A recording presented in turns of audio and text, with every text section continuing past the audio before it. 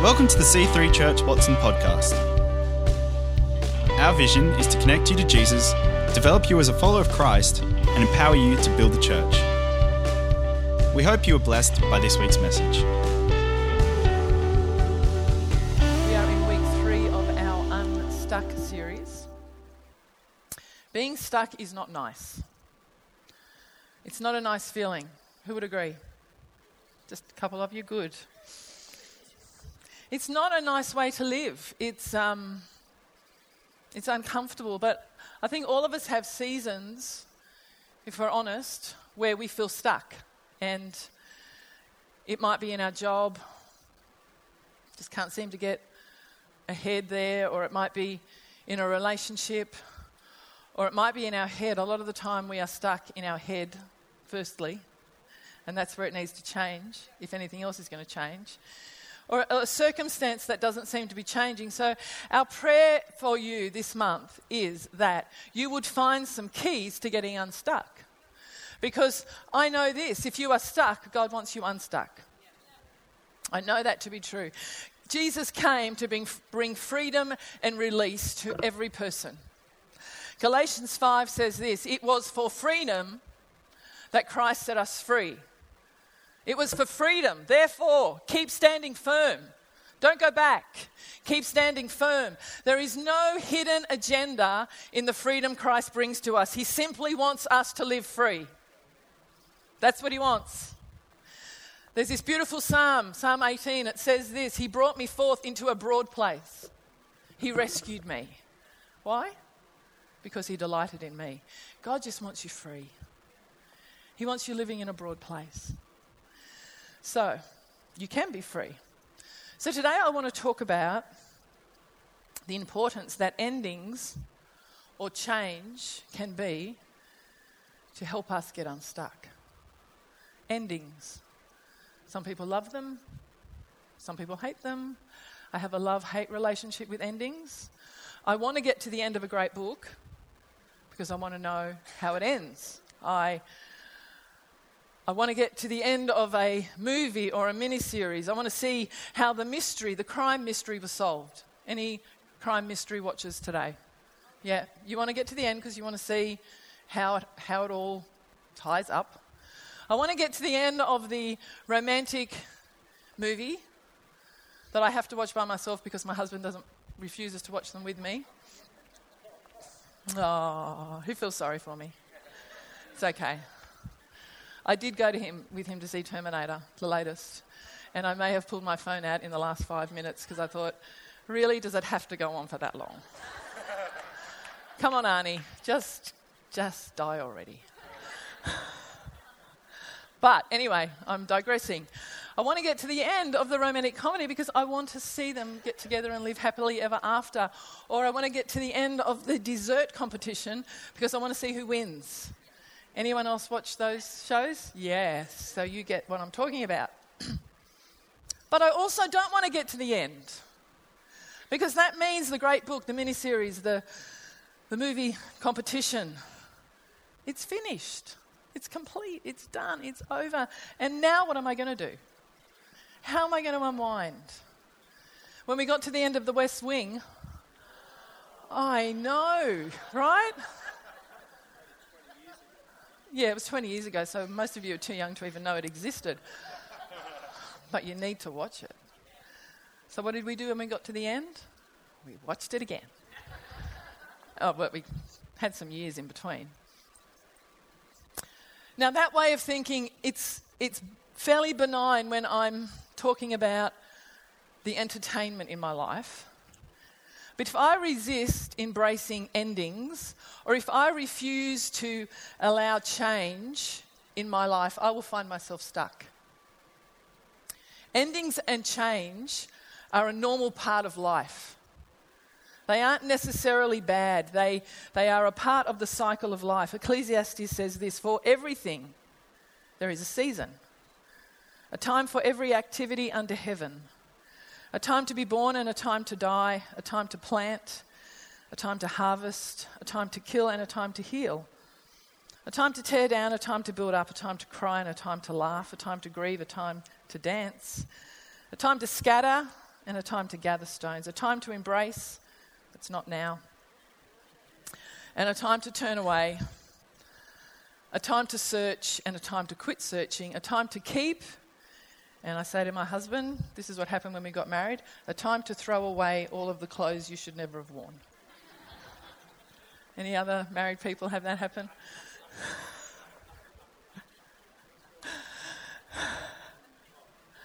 Ha ha ha ha ha. When we are stuck, I'm going to get serious now, because an ending is needed, no amount of trying harder or pushing harder is going to make a difference.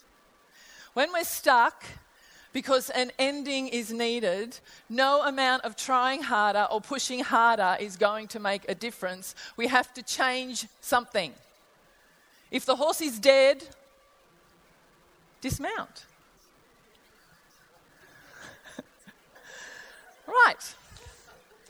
You will have heard this definition of insanity. It is one definition of insanity: to keep doing the same thing and expect a different result. You've heard that? To keep doing the same thing and expect a different result. So that's what I'm talking about today. I'm talking about the role that refusing to end something or change something that is clearly not working, how refusing to end it keeps us stuck in life. So I want to look at two specific things that we must deal with to get unstuck. We must change. The first thing, which I would have said, usually happens to people when they hit their 40s, and that can happen to people when they hit their 40s and their 50s, but it seems to be happening a lot earlier in life these days, is cynicism. And cynicism will keep us stuck. It will keep us totally stuck. And more people, younger and younger, are becoming cynical. Have you met a cynical person? Yes. A person who has their heart broken so many times that they now think that no one can be trusted. Maybe someone you knew at university who chose a specific career path because they wanted to help people, but now are convinced that everyone's in it for themselves, so they are too. You got that stance about you. An ex-churchgoer who got offended at something someone did or said and has written church off as unnecessary or unimportant. A teammate at work who shoots down any idea you bring because they're just cynical. No, that's not going to work. No, that's not going to work. No, that's not going to work. They may all have really good reasons why they are cynical, but the truth is they're stuck in that cynicism. Okay, so that's them. Let's take it a little bit closer. Let's look a little bit closer to home now. Cynicism isn't just something that other people experience. You may find it growing inside you. Things happen, and we can slide into cynicism. Maybe we feel shocked or angry or heartbroken about something that has happened, something that hasn't worked out. And a voice in our head says, so, you invested, that investment, that was a total waste of time. That was a total waste of energy, so do not invest in people anymore. If those people let you down, others will too. So don't care like you used to. Don't give of yourself like you used to. People will just use you and reject you because that's what a cynical person believes. Cynicism starts because you genuinely tried to help, and in the end you got burnt. It begins not because you don't care, but because you actually do care, which is a beautiful, beautiful thing. It starts because you pour your heart into something and you got little in return. Or maybe you got something in return, but it actually was the opposite of what you were hoping for. And so you're disappointed and have become cynical. You fell in love only to have that relationship dissolve. You threw your heart into your job only to be told you're being let go. You started off all starry-eyed and positive, but now you know better. To protect ourselves from future hurt, when we get to that point, we start to guard our heart and shelter our soul, and we can become jaded. And what happens at that point is we are stuck. If you hear me talking today and you think, oh, that might be me. If you realise that you may have become cynical, what's the answer? The answer is turn to God. He's your answer. He's your answer. Don't turn to other people. Turn to God. Psalm 139 says this, God, I'm turning to you, God. God, I invite your searching gaze into my heart. Examine me through and through. Find out everything that may be hidden within me. Put me to the test and sift through all my anxious cares. See if there is any path of pain I'm walking on, and lead me back to your glorious, everlasting ways, the path that brings me back to you. Because that's where we always want to be. We want to be on the path that brings us back to Him. If we are feeling disappointed and cynical and jaded, the answer is to genuinely invite God to search our heart, to examine what's really going on, and to find anything that's hidden and needs to be dealt with, anything that needs to be healed. If there is something there that needs to be looked at, and we genuinely seek God and say, God, I invite you to come, we can be confident that He will show us. Is that me? That's me. I remember when I realised, because we don't always realise these things, which is not a bad thing because it means we're not just navel-gazing our whole life away, which is not a good thing. But I remember sitting in a service and hearing someone say, God is good. And my reaction was, yeah, well, He's good to some. He's good to some. Which basically was what I was saying, what was coming out of my heart. Well, He's not good to me. And when I heard myself say that, I thought, oh, there's a key. Oh, I need to let God search my heart. I need to let God into my heart. And my heart needed God's touch. Verse 24 of that scripture I just read says, see if there is any path of pain that I'm walking on. Because when we get cynical and disappointed and jaded, the path we are walking on is painful. Would you agree? It's a painful path, and it's not God's path. It's the path that does not take us to Him. It takes us away from Him. And if we will actually turn back and invite Him, if we will invite Him to get into what's going on, we'll find freedom and healing, and we'll get unstuck. We want you unstuck. I want to be unstuck.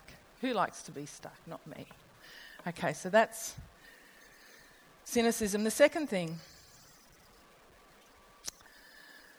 hope is an amazing, wonderful, incredible thing that we all need. But there is something called false hope. And I want to talk about that today. Because false hope will keep you stuck. And if you are hoping in something that is not reality today, I'm going to say something that's going to sound lacking in faith, but I'm not meaning to sound lacking in faith, because I believe in faith with all my heart. If you are putting your faith in something that is false hope, then you need to get hopeless.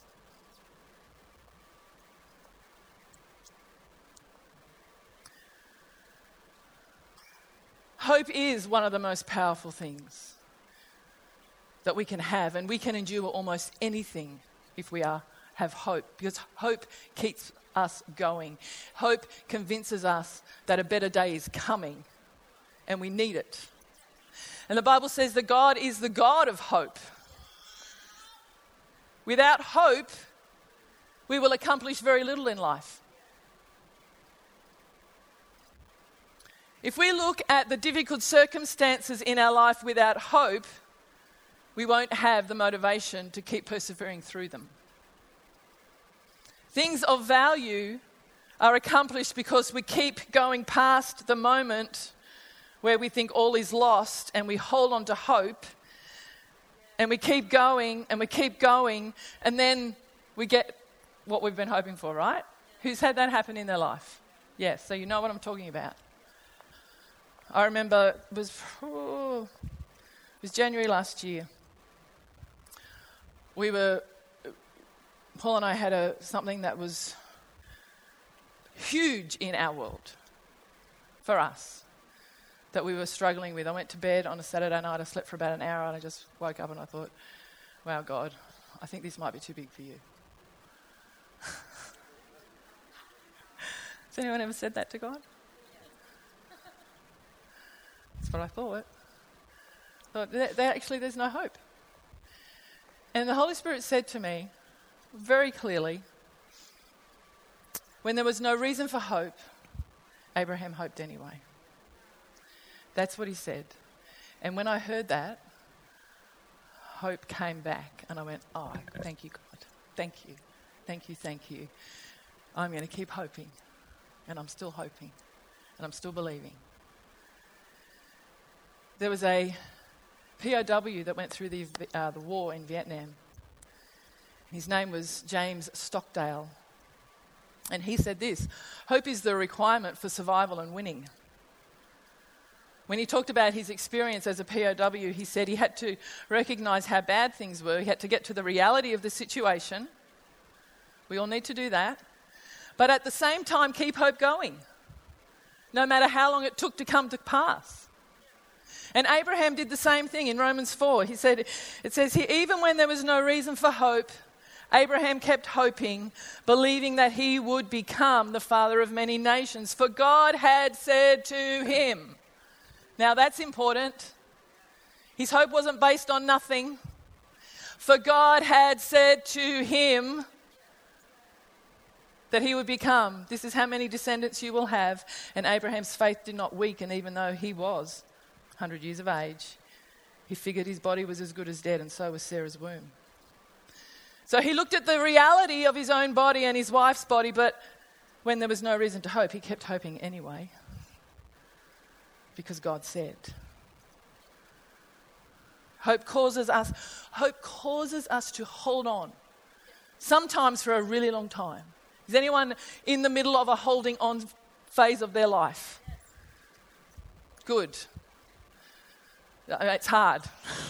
Keep going. The guy who started Amazon, his name was Jeff. It took 7 years before Amazon made a profit. And the investors and the market were losing hope. But he continued to have hope and convinced others to have hope as well. And he was right to do that, because the ones who lost hope were wrong. True? It's taken over the world. Amazon is alive and thriving today, partly because he did not lose hope. So, can you see how powerful hope is? Some of you. Can you see how powerful hope is? Yes. Great. But you know what? There is something called false hope. And false hope will keep you stuck until you get to the point of hopelessness, you will not get unstuck. Let me explain. This is a real life story about a situation of a person who is not in our church, who was living in a false reality. They were living with false hope.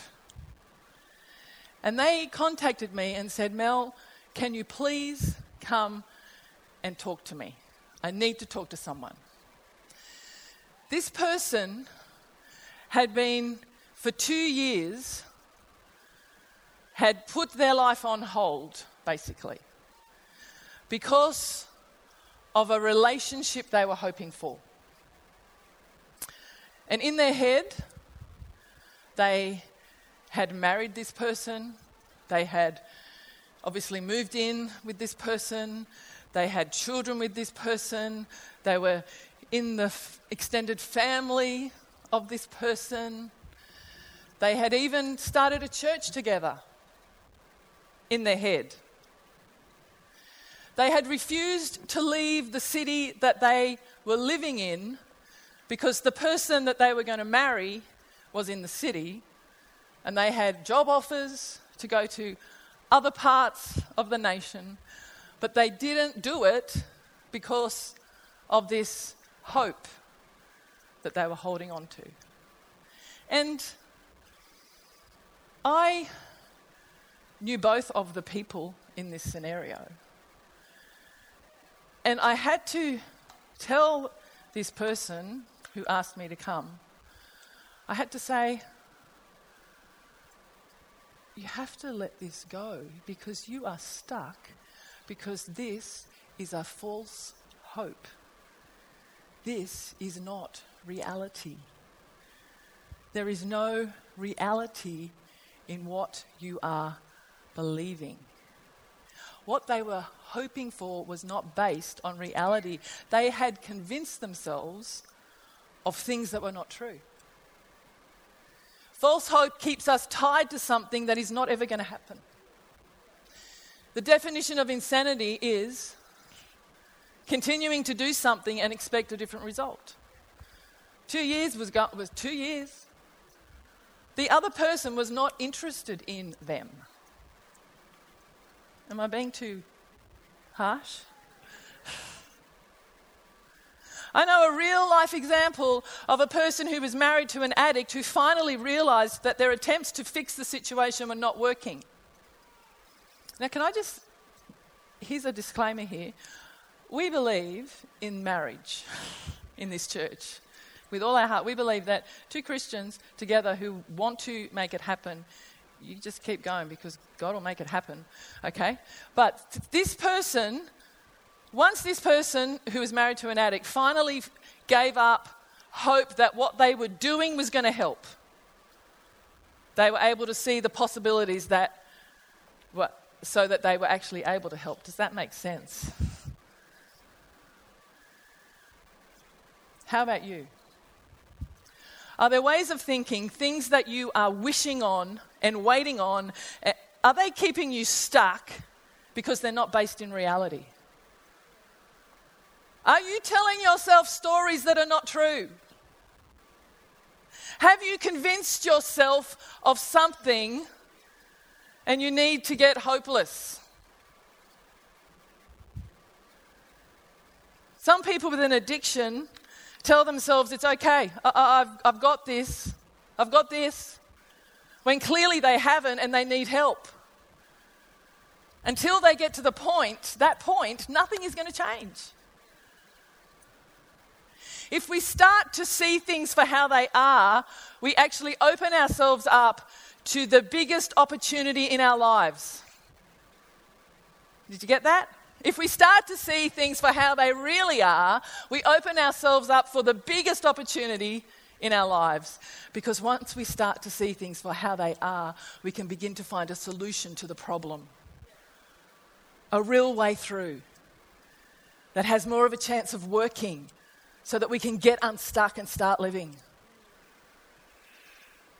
I remember when I was just so stuck in disappointment, and the Holy Spirit said to me, you've just got to stop blaming everyone else and own up to your part. Oh, thanks, God. But I was stuck. We have 2 Jack Russells, Harry and George. And they used to be young and crazy, now they're old. And they just lie there. Before Harry met George, he didn't meet Sally. he met Darcy, because Darcy was the first dog. When Darcy was 9 months old, you guys can come up, band.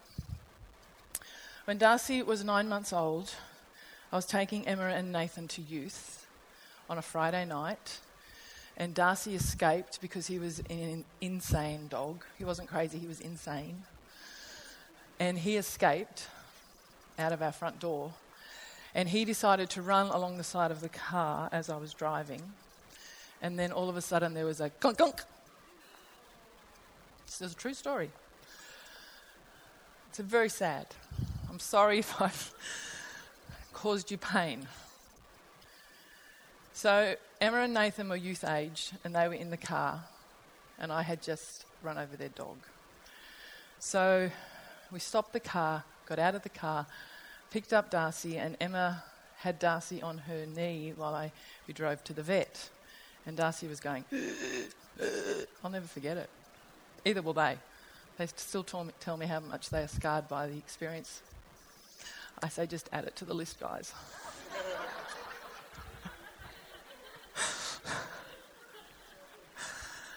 Anyway, so they put Darcy down because there was nothing they could do for him. And we brought him home. And we had Harry at home at that point. Darcy was the top dog, Harry was the second. You know, they have their pecking order in animal kingdom. Actually, Paul was the top dog, still is, for the dogs. He is the king. Anyway, we put Darcy on this blanket on the floor in the family room because we wanted to take him and bury him the next day. It was dark, it was late, and we were all crying, and it was very sad. And so Harry came out and he just sat next to Darcy. He just sat there. He just sat there. And he sat there all night because he was waiting for Darcy to wake up. Now, that was a false reality because Darcy wasn't waking up. And the point I'm trying to make today, have you put all that you have into a false reality? And are you sitting next to something that is dead? And you're not going to get unstuck until you actually see it for what it really is.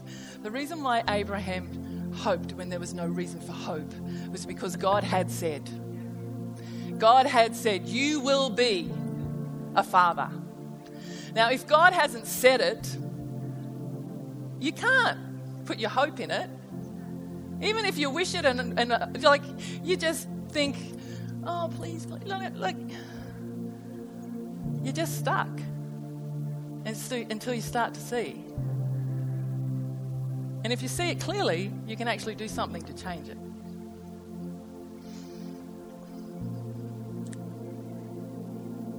Your future's waiting. Your next season is waiting. Thanks for listening. To find out more about our church, find us online at c3churchwatson.com.au. We hope to see you in church again this weekend.